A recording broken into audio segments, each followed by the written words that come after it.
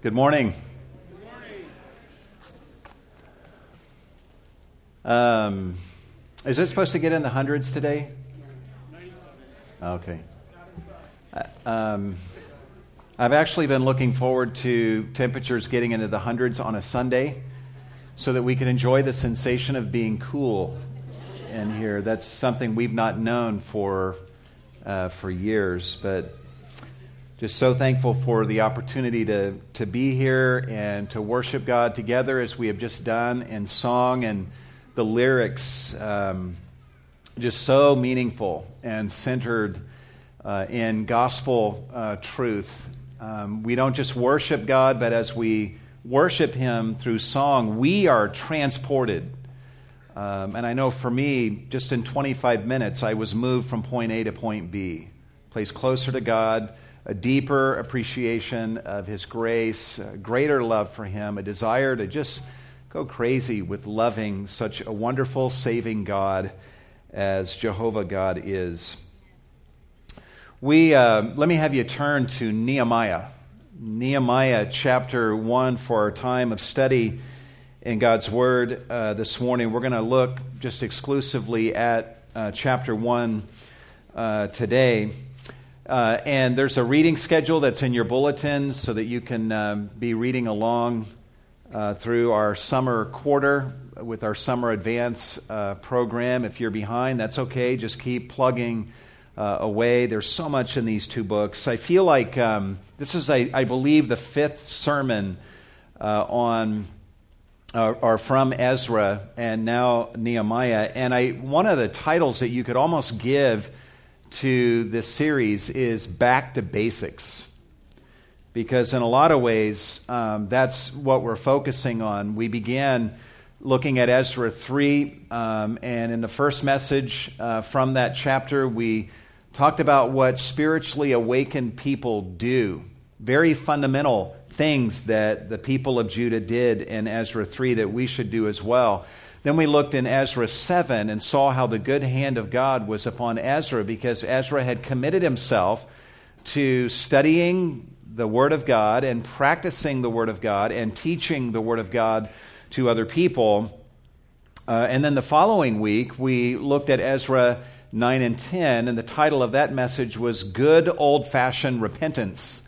That's a basic in the Christian life, a staple of living in Christ, where we repent of our sins and we learn from their example in those two chapters. And then last week, we looked at Ezra 5 and 6 and observed how the people of Judah experienced success in building through the prophesying of the prophet Haggai and Zechariah.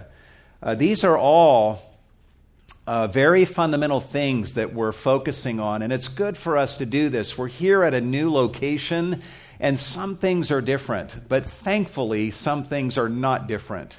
We have the same God, the same gospel, and the same basic disciplines of the Christian life that will never change and should never change in our midst.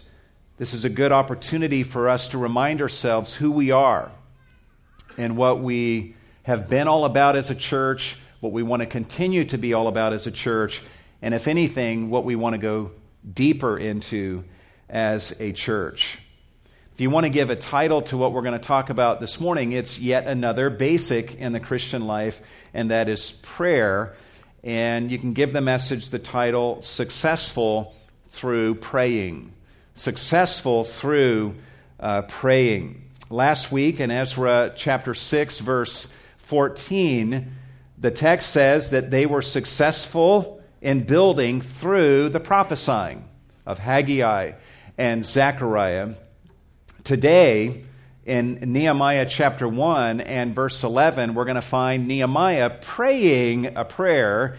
And in his prayer, he says, "O Lord, I beseech you, make your servant successful today." And that word successful is the same word as the word we found in Ezra chapter 6, verse 14. We all want to be successful. We want to be successful as a church. We want to be successful in our homes, in our marriages, in our parenting, in our walk with the Lord, in our battles against sin. And we know that we find that success through the Word, but we find today that we also find it through prayer.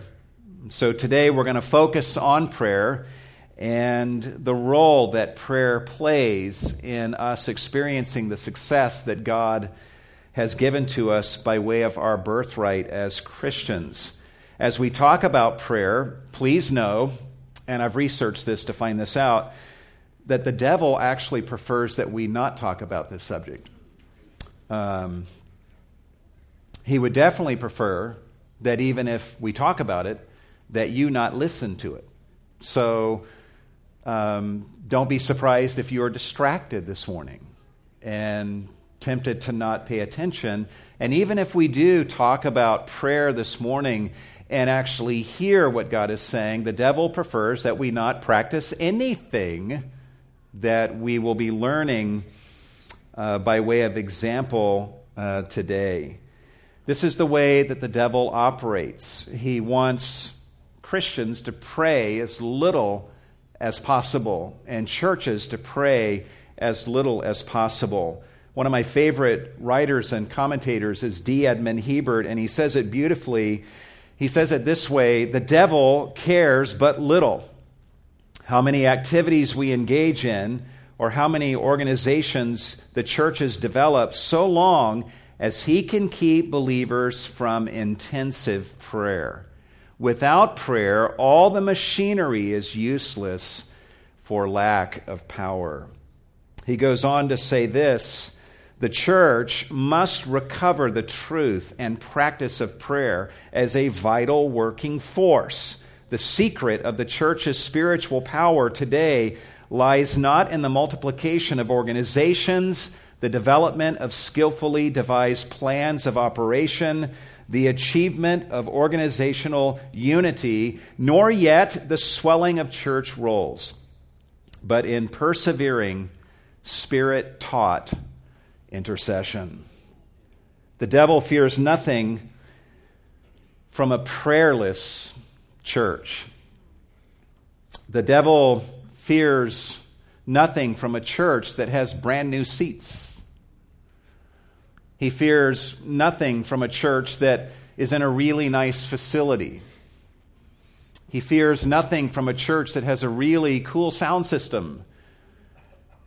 There's nothing wrong with any of those things. But the devil does not fear those things. You can just imagine the devil trembling at Cornerstone and someone saying, what are you trembling for? And he's like, I'm just frightened. What are you frightened by? Well, Cornerstone. Well, what about Cornerstone? He's like, well, have you seen their new seats? Have you seen their sound system? I tremble before this church. No. The devil has little to fear from any of these things. What he does tremble at is a praying Christian. What he trembles before is a praying people, a praying church. And Nehemiah can help us tremendously with this. Nehemiah, amongst other things, is a book on prayer. There are a total, actually, of 11 prayers throughout the book of Nehemiah. It is a book that indeed is bustling with activity for God, yet it is also full of prayers to God. There are actually 9 actual prayers that are found in the 13 chapters of this book. 9 prayers are recorded in this book, with 2 additional times that Nehemiah is said to pray, although we don't know the contents of what he prayed. We find Nehemiah praying in chapter 1, verses 4 through 11, chapter 4, verses 4 and 5, chapter 5, verse 19, chapter 6, verse 9, and also in verse 14, chapter 13, verse 14, 13, verse 22, 13, verse 29, and chapter 13, verse 30. These are actual prayers of Nehemiah that are recorded. And then there are 2 additional times where Nehemiah is said to pray, but what he prays is not recorded. In chapter 2, verse 4, he says, "So I prayed to the God of heaven." In chapter 4, verse 9, he says, "But we prayed to our God." 11 times in this book we find Nehemiah and others going to prayer. Nehemiah was a man who prayed. Some of his prayers in this book are longer and some are shorter. Some are even one sentence long. At least one of them was a silent prayer. Sometimes Nehemiah prays by himself. Other times others are praying with him. But all of them are prayers, and we find them throughout this book. In fact, Nehemiah, the book, ends with a prayer. And we find it beginning with a prayer here in chapter 1. And so there's much that we can learn about prayer from this book and from Nehemiah's example. And there's a lot to learn. The longest of his prayers is found here in Nehemiah chapter 1, and that's what we'll be taking a look at this morning. Let's ponder, though, what it was that provoked Nehemiah's prayer. He didn't just pray in a vacuum. Something had happened that caused him to go before God and begin to pray. And the first thing we observed that he did that served as the context for his prayer is he inquired about the welfare of God's people.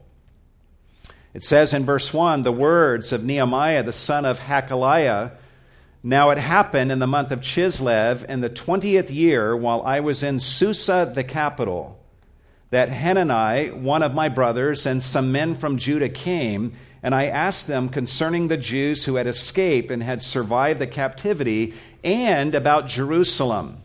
And they said to me, the remnant there in the province who survived the captivity are in great distress and reproach, and the wall of Jerusalem is broken down, and its gates are burned with fire." Nehemiah is living in the capital city of the Persian Empire. He is living in plush surroundings. He has a cush job as the cupbearer to the king. He is a man of very privileged position, and yet in spite of his comfortable situation, he is concerned about the people of God 900 miles away in Jerusalem. It's actually been, you might read Ezra and then Nehemiah and think, okay, Ezra ends, Nehemiah picks right up where Ezra leaves off. Actually, Nehemiah chapter 1, verse 1, the events that are recorded there are about 90 years after the initial return of the people, when the 40,000 Jews return from Persia to Jerusalem in Ezra 1. About 90 years have gone by from those events in Ezra 1 by the time we get to Nehemiah chapter 1. And so 90 years have gone by, and many of the Jews have returned and settled in Jerusalem. The temple has been built. We've seen all of that.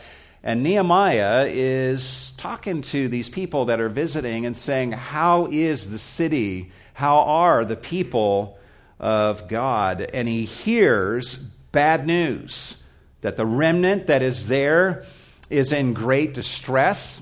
They are a reproach, in other words, a laughing stock. And the wall of Jerusalem is broken down and its gates are burned with fire. Look how Nehemiah responds.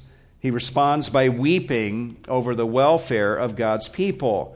He says in verse 4, "When I heard these words, I sat down and I wept and mourned for days, and I was fasting and praying before the God of heaven." The prayer that follows is not necessarily just one prayer that he prayed. This is the prayer that he kept on praying over the length of days, that he is mourning and weeping and fasting as he prays before God. In this weeping state, with his heart broken for the people of God 900 miles away, Nehemiah stops eating and begins to pray in earnest the prayer that we find in chapter 1. Ultimately, he's going to pray for success for himself, but a certain kind of success. And we're going to observe this morning 6 elements that are inside of Nehemiah's prayer for success. The first of these elements, and this is going to be so instructive for us, is as he begins this prayer, we observe that he confesses the greatness of God. He confesses the greatness of God. We were just singing about God's greatness just a few moments ago. And Nehemiah here goes to prayer and he begins to contemplate and extol the greatness of God. He says in verse 5, I said, I beseech you, O Jehovah, God of heaven, the great and awesome God, who preserves the covenant and loving kindness for those who love him and keep his commandments.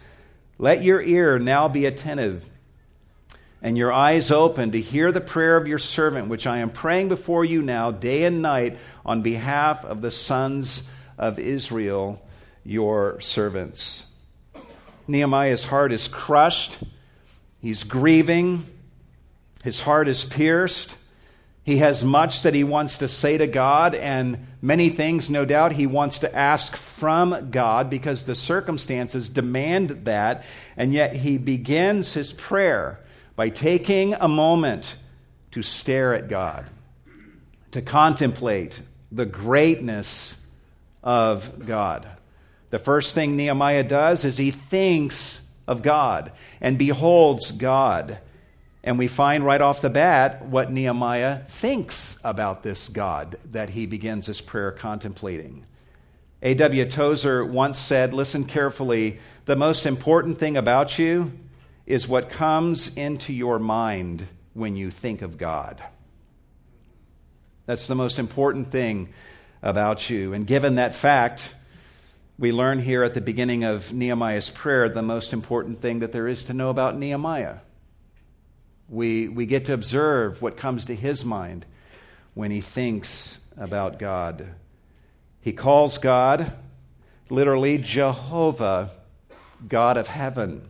Jehovah, the self-existent one, is the idea of the name Jehovah. He's the God of Abraham, Isaac, and Jacob. He is the all-sufficient one, as that name implies, and he also is all of our sufficiency. Jehovah literally means he is, and you can fill in the blank. What do you need from God? What do you need him to be? He is whatever that need is that you truly need from your God. He is the self-existing and the all-sufficient one who meets all of our needs. Nehemiah also calls him the God of heaven, indicating that he views God as above all that is and as the ruler of heaven. God is not bound by the limits of earth. He is not finite. He is immense inasmuch as he is the God of all of heaven. You might hear Nehemiah saying that and referring to God as the God of heaven and say, well, why doesn't he say that God is the God of heaven and earth? Why did he leave earth out? Nehemiah really needs a God who is also the God of earth, not just of heaven. But actually, Nehemiah is not leaving the earth out. Where is the earth? It sits suspended in the heavens, right? The earth is a heavenly body as much as the moon or the stars may be. The earth is in the heavens. And so to be the Lord God of heaven is to be the Lord God of earth. This is the widest, most expansive title that Nehemiah could give to God, to speak of his rule and his sovereignty. He also refers to God as the great and awesome God. The great and awesome God. We use the word awesome for a lot of things, right? We'll sing and say, God, you're awesome, and then we'll turn around and something happens in a football game that we're watching, and we're like, that's awesome. There's nothing wrong with that. We use the same word in different ways. That's okay. But we use the word awesome so much that even when we hear Nehemiah refer to God as the awesome God, our understanding of that can be diminished. Literally, the word that is translated awesome is the Hebrew word for fear. Literally, he's the fearsome God. He is the God who inspires fear. He is the God who inspires awe in those who love him and follow him, and a God who rightfully should inspire terror in the hearts of those who are his enemies. God is more than great in the mind of Nehemiah. He is fearfully great. God is a God who provokes the feelings of shock and awe because he is so great. If somehow the scales could be removed from our eyes right now and we could just behold God and all of his glory and immensity for 1 second, we would all be killed and destroyed by the sight of him. We can't even begin to comprehend his greatness. God is the great, the immense, and the fearsome God. And Nehemiah begins his prayer by beholding this and contemplating this reality. He has a vision of God as being a great God. He has a large vision of God, and he gives voice to that large vision at the beginning of his prayer here. The seeds of Nehemiah's greatness are found in his view of God as being great. It's interesting, it just comes right off of his tongue. Later in the book, in chapter 8, verse 6, you can write that reference down. Nehemiah refers to God as, quote, the great God, unquote. In Nehemiah 9:32, he refers to God as, quote, the great, the mighty, and the awesome God, unquote. It's just the way he speaks about God. If you were to hang out with Nehemiah, whenever he speaks of God, you would know that he is blown away by the awesomeness of his God. Yes, the task before Nehemiah is great. Yes, the need is devastating, but God is bigger than all of that. If you would like to take the temperature of a person's soul, take note of the size of their God. If you want to know a church's destiny and usefulness in God's kingdom, measure the dimensions of their view of God. There's a song we sing, "How Great is Our God."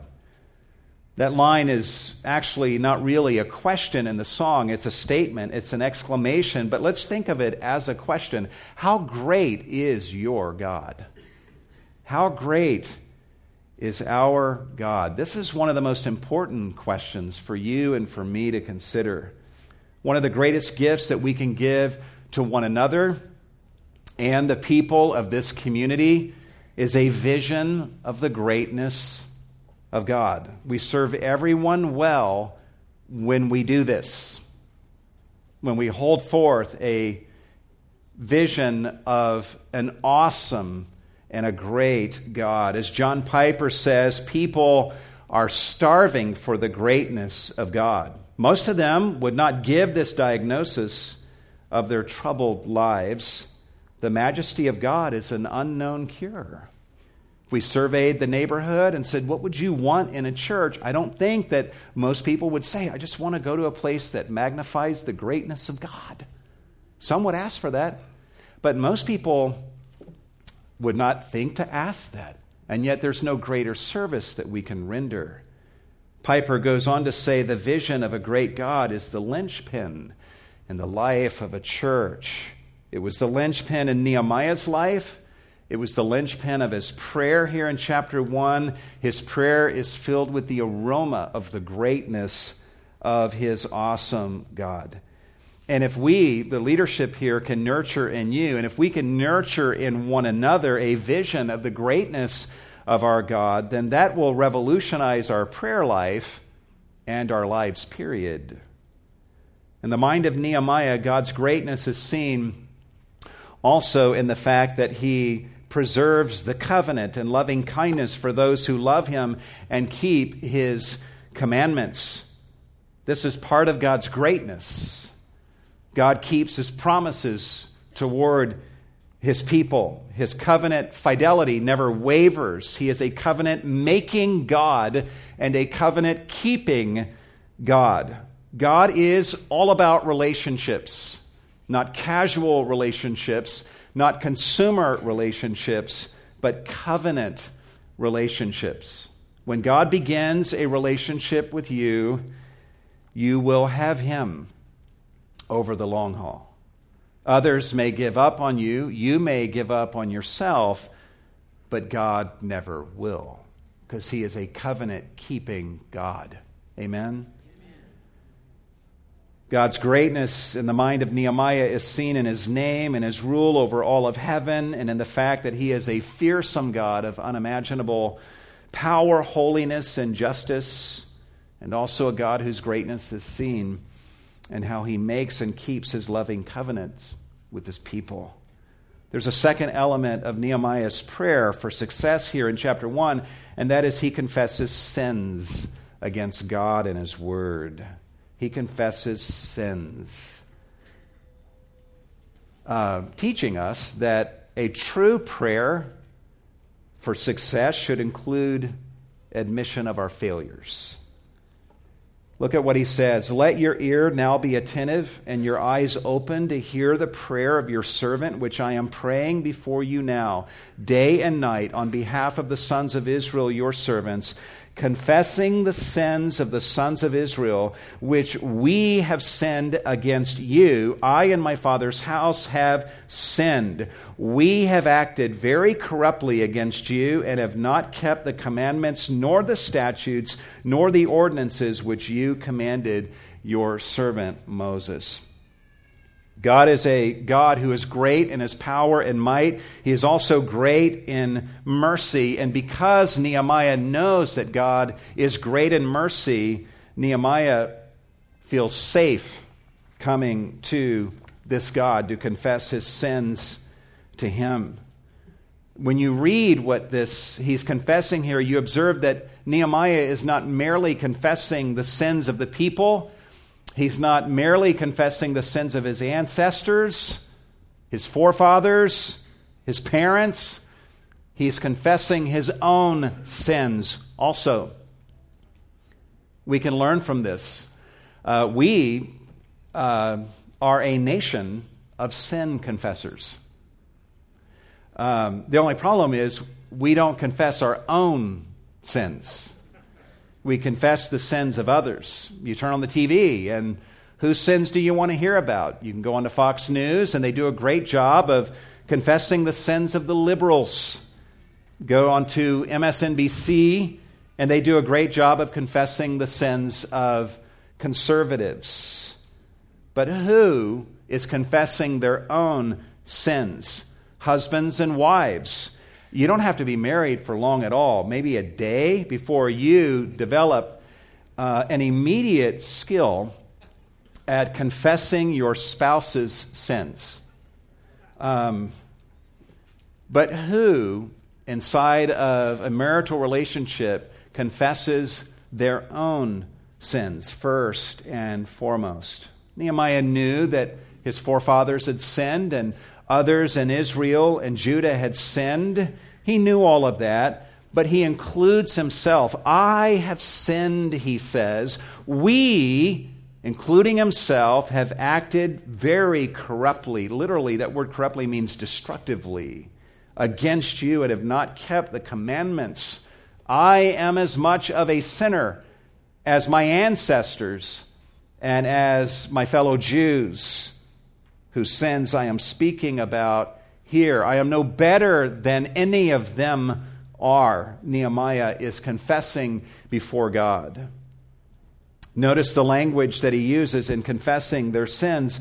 In verse 6, confessing the sins of the sons of Israel, which we have sinned against you. Verse 7, we've acted very corruptly against you. Sin is first and foremost against God. Yes, we sin against ourselves. Yes, we sin against other people.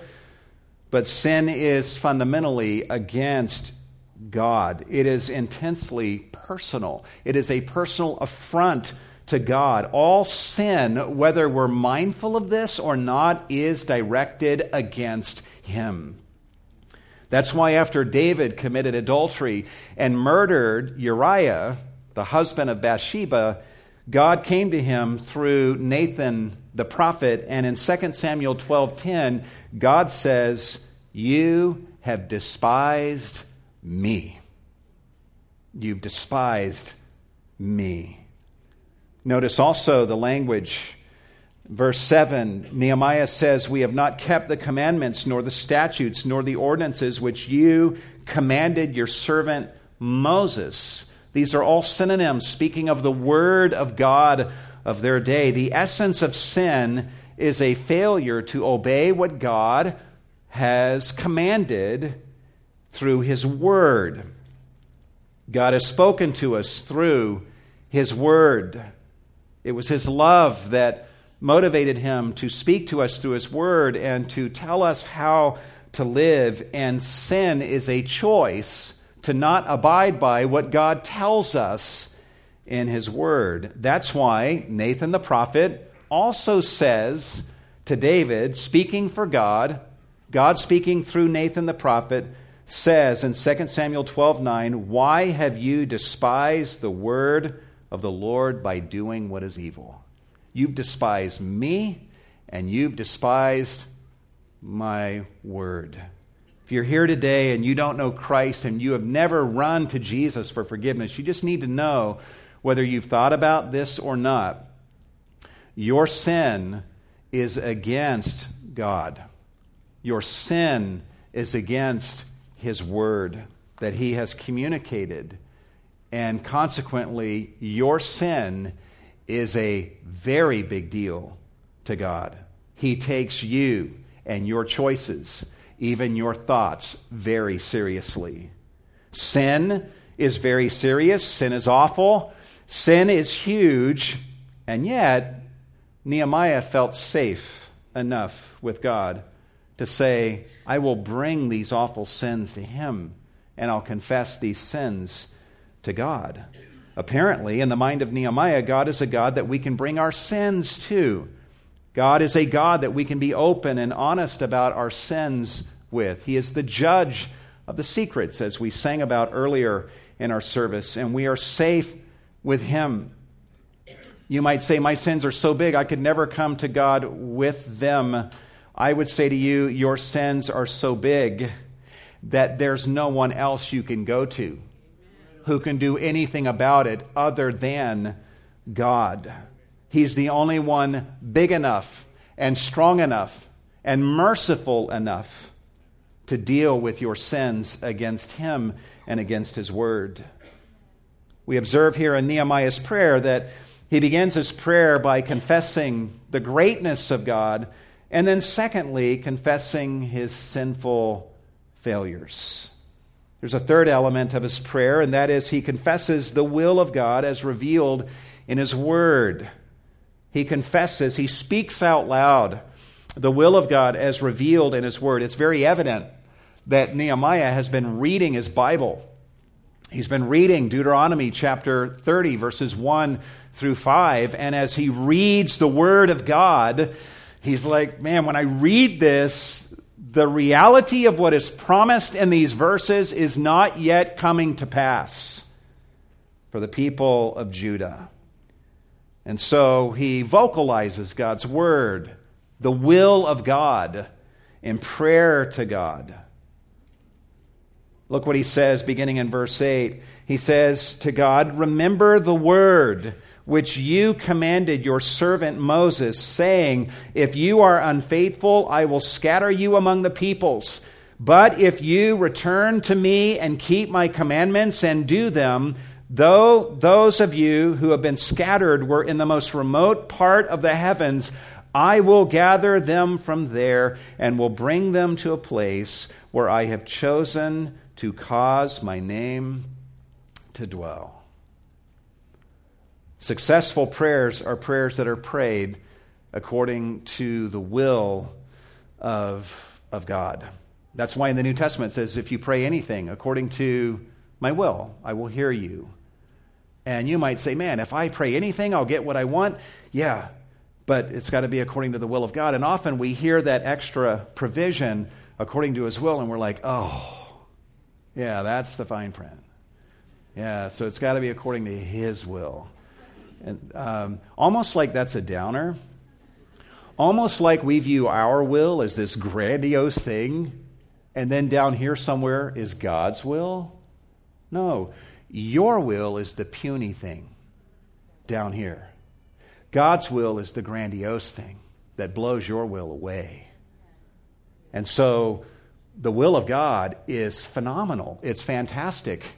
Read the New Testament. Read the gospel of what God willed for your salvation. No one would have ever dared to ask for the things that God actually has done for you in Christ in sending his Son, the second member of the Trinity, to come and actually die to be your atonement. And then he raised him from the dead. The blessings are manifold, things we would have never dreamed to ask for. That's the will of God.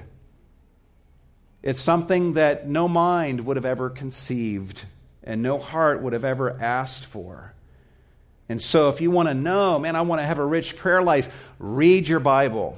Read your Bible and become a student of the will of God. George Mueller was a man who was known as a prayer warrior. But what a lot of people don't know is he read his Bible through 4 times a year. He was a student of the will of God, and that informed his prayers. And Nehemiah is quoting Scripture, and he's saying, God, I'm not seeing this fully coming to pass. As I mentioned earlier, the Jews had begun returning about 90 years earlier. The return has happened, so they were scattered in fulfillment of God's promise of judgment, and they have, a lot of them, thousands of them, tens of thousands of them have left the Persian Empire, and they have come back into Jerusalem and the surrounding area. So even the return has happened to some degree. But in Deuteronomy, Nehemiah is quoting God's will, where God says, I'll bring them to a place where I've chosen to cause my name to dwell. In other words, that place I will gather my people to on the other side of their failure as I restore them will be a place where my name will dwell, where the greatness of my person and character will inhabit and be put on display there. God is the great and awesome God, and he's chosen for his great and awesome name to dwell in Jerusalem. God promised this, and many have returned to the city of Jerusalem, but in the mind of Nehemiah, Jerusalem has not yet achieved the glory that one would expect in a place where God had chosen for his name to dwell. Jerusalem is in dire straits. It is a mockery and a reproach. The walls are torn down and the gates are burned with fire. Such reproachful conditions are not, in the mind of Nehemiah, befitting to the place where God promised that his name, his great and awesome name, would be put on display when he gathered his people again. Nehemiah is concerned. It's not that he just loved walls and loved gates. I'm just a lover of walls, and I hear they're torn down, and that just devastates me. Gates, I love gates. I love gate designs, and I hear they're burned with fire. That's devastating to me. That's not what's driving Nehemiah. He's concerned about how the state of Jerusalem, the walls and the gates, reflects poorly on God. This is God's city. This is the place on God's planet where he has chosen for his name to dwell, and it is in such reproachful conditions.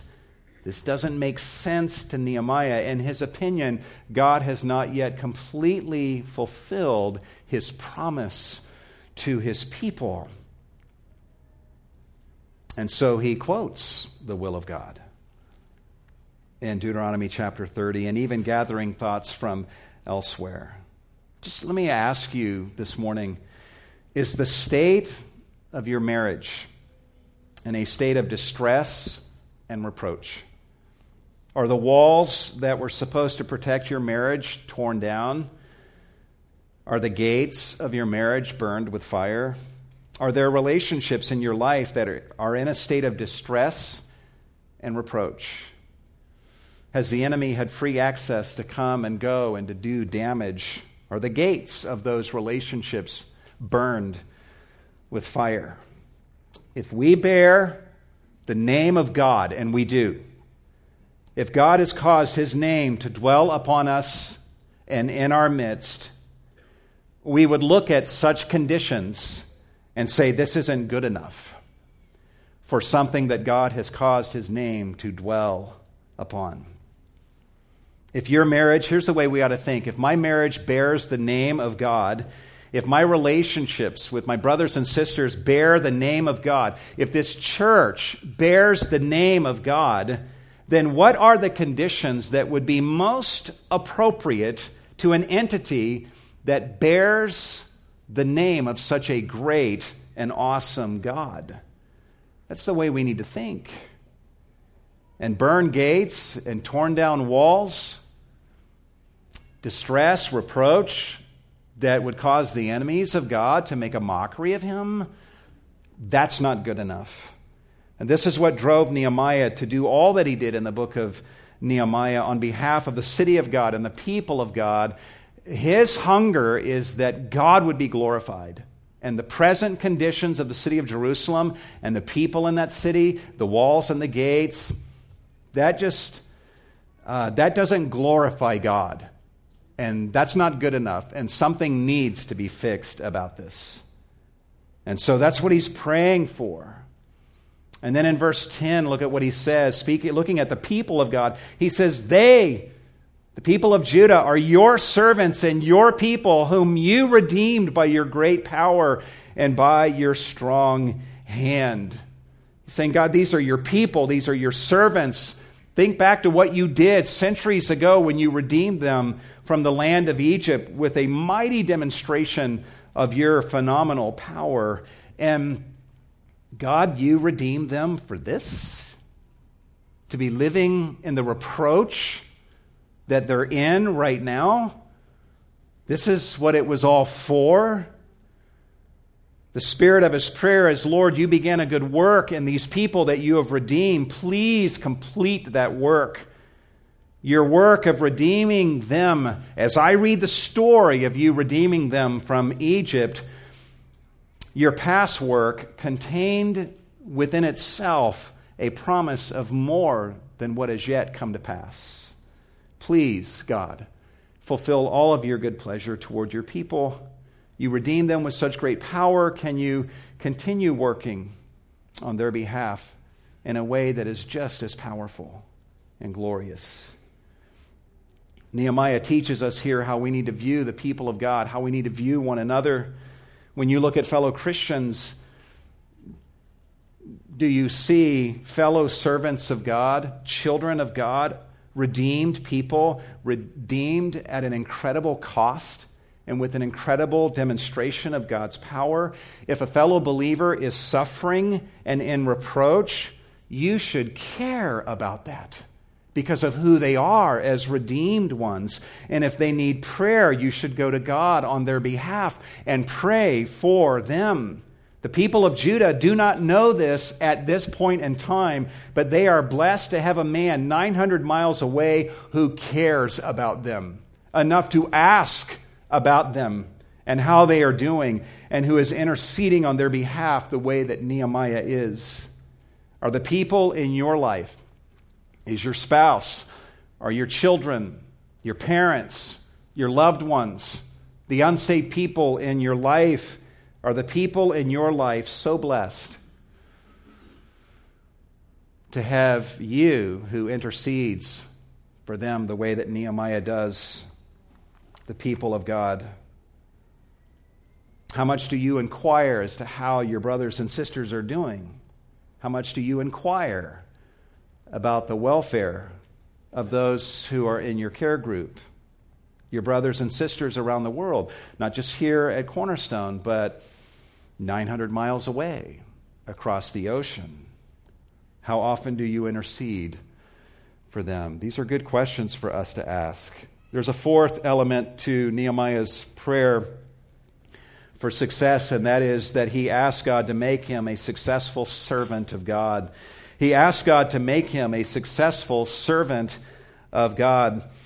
He says, "O Lord, I beseech you, may your ear be attentive to the prayer of your servant and the prayer of your servants who delight to revere your name, and make your servant successful today." Just for the sake of time this morning, the big point that I want to draw from here is Nehemiah, in referring to God, refers to him as Lord, or Adonai, ultimate Lord. You're not just someone I work for from 9 to 5. You own me. I am your slave. And we even see him talking this way. He says, "May your ear be attentive to the prayer of your servant and the prayer of your servants who delight to revere your name, and make your servant successful today." Twice he refers to himself as a servant of God or a slave of God. And when Nehemiah, or when anyone comes to God and says, "Make your slave successful today," you know what they're asking? Make me a successful slave. Enable me to succeed in doing what a slave should do. Enable me to succeed in doing your will, your bidding. Oftentimes we may pray and we'll ask God, "Make me successful today." But we're not praying as servants. We're wanting success in doing what we want to do, right? But in Nehemiah's mind, like, we define success as the ability to do what I want to do and to do it well. In Nehemiah's mind, success is the ability to do well what God, your master, wants you to do. And that's a success that he's praying for. And you're like, man, just the thought of being a slave of God, surrendered to his will, good night. It's hard to imagine me not being in control of my life and surrendering that to God. That is so lame and so foolish. So you want to be your own master. What kind of master have you been? You really nailed it, haven't you? You look back over your whole life. You've never made a wrong decision. You've never led yourself astray, have you? We know that we have. We know Brian has. But we do have a fear of being a slave of God and giving up control of our lives to Him. And so you know what we do? We try to be our own lords. What I found in my own life is lordship is exhausting. Self-lordship is a burden. It's actually quite liberating to just come to God and hand over the lordship to Him and say, "You be the Lord, and I'll be your servant. You control me, you call the shots, and I will make my only priority to do what you want me to do and to do it well." When you're in a conflict situation, "Lord, I am your servant in this. Make me a successful servant of yours today. My priority is, what are you doing in this? What are you doing in me? What do you want to do through me? What are you doing in this other person or in this situation? Your will is what's supreme to me. Just make me a successful servant in this today." That is the heartbeat of Nehemiah. Rushing on, we'll just rattle through these. Nehemiah sought success. Here's the fifth element of his prayer. I couldn't think of a better way to word this. He sought success as a pathetic man in need of mercy. A pathetic man in need of mercy. He says, "O Lord, I beseech you, may your ear be attentive to the prayer of your servant and the prayer of your servants who delight to revere your name, and make your servant successful today and grant him compassion." You know what he's saying there? What he's saying is, it's not that the only thing he needs is compassion from the Lord. This is the Hebrew word for mercy. What he's saying is, "Lord, give me whatever I need, and whatever you give me, I will put the label mercy on it. I will label it compassion. And this word implies the idea that Nehemiah sees himself as a pathetic figure in dire need, saying, God, look upon me in my misery, in the face of so vast a need that I am no match for, and even my sin. And if you see anything in me that you are moved by, Lord, may it be that you see how pathetic my circumstance is, how dire my need is, and give me what I need to be your servant today. And whatever you give me, I will tell everyone this was a mercy from the Lord. This was a compassion from an incredibly gracious God. The last element of his prayer is that he asked God to grant him success before men. He asked God to grant him success before men. Oh Lord, I beseech you, may your ear be attentive to the prayer of your servant and the prayer of your servants who delight to revere your name, and make your servant successful today and grant him compassion before this man. You know who that man is? Happens to be the most powerful man on the planet of this day. But that's the way you talk about people when you start your prayer, talking about how great and awesome God is, the God of heaven. And then Nehemiah's thoughts go to the king of Persia, and, well, there's the great and awesome God, and then there's this man. This man. In Nehemiah's heart, God was big and people were small. But Nehemiah knows that if I'm going to be able to do anything on behalf of the people of God in the city of Jerusalem, it's going to need to go through this king, this man. God's going to need to turn his heart in the direction that will allow me to go and do something about this, giving me permission to leave and providing the resources that are needed, the authorization to do so that can back me up when I go and do this. And Nehemiah knows I can't change the king's heart. I can't make it go in a certain direction. So I'm going to go to God and ask him to just take control of this. Nehemiah could have immediately started conniving and strategizing, but instead he just ran to God and said, God, I just surrender this. I surrender this to you. We find ourselves often in situations as Christians where we are before others. We live before others, we minister to others, and we're wanting God to use us to turn their hearts in a direction that serves God's purposes, right? Well, where does the ability to do that come from? It comes from God, so we need to go to God. We can't rely on our own ingenuity, our own genius, our own skills, our own powers of persuasion. God must do this. And so we come to God in the face of our desire to influence others and say, God, grant me what I need to be able to influence this person. And whatever you give me to enable me to do that, I will label it a compassion, a mercy from you, and I will give you all of the glory. Nehemiah, just in closing, prays a beautiful prayer that sets a great example for us. Nehemiah was a man of prayer, and he was also a man of action. Are you a person of prayer and a person of action? There's a lot of ways to get this wrong. Some of us can be people of prayer and no action. Sometimes we can be people of action and no prayer. Or, in my case, I can be a person of prayer after action. After I've really gone into action thinking I knew what to do without prayer, and I've made a mess, and then I come and pray as a last resort.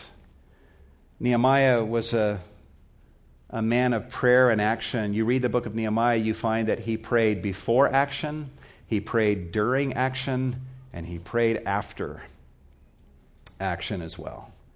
And so what do I want to leave you guys with? Do I want to say to you, hey guys, go forth from here and be like Nehemiah? Just be like Nehemiah. Well, partly. But the greater point is that Nehemiah was but a shadow, a preview of the ultimate man of prayer and man of action, Jesus Christ. Christ was a man of action who engaged in the most amazing actions that we find recorded in the Gospels. The world could never contain the books that would be written if we described all of the actions of Jesus. And yet he was also a man of prayer. Even while on the cross, he prayed. He prayed. With his last breath, he prayed. He prays for all of us in John 17. In fact, even now before the Father, Jesus is interceding for us, and he ever lives to intercede for us before the Father. The people of Jerusalem were so blessed to have a Nehemiah praying for them.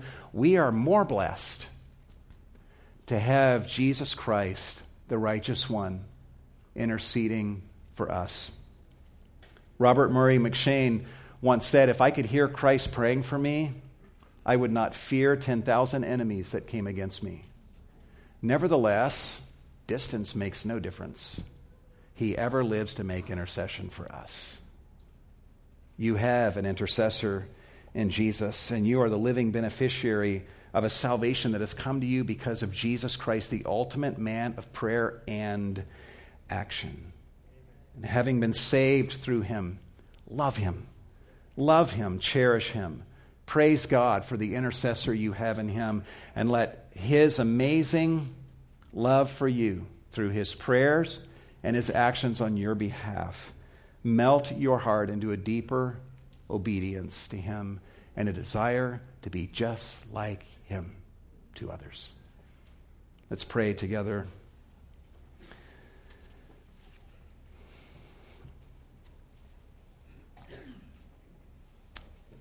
Lord, it is our desire as a church to reach more people for Christ. We desire to grow in our ability to show the hospitality of Christ to a greater number of people. It's our desire, Lord, as a church to be successful. But we only want, Lord, spare us of worldly success. Deliver us from worldly success and a desire for it. We only want one kind of success, and that is a success that comes from God through the cross and through the Word and through prayer.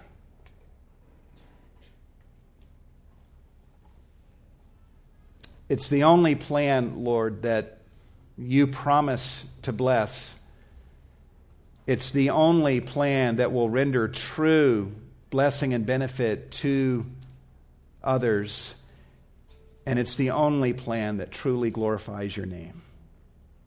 Make us a people of the Word, a people of the gospel. Make us a people of prayer, who pray the kind of prayers that we see before us today in Nehemiah 1. Making us a church of prayer and action.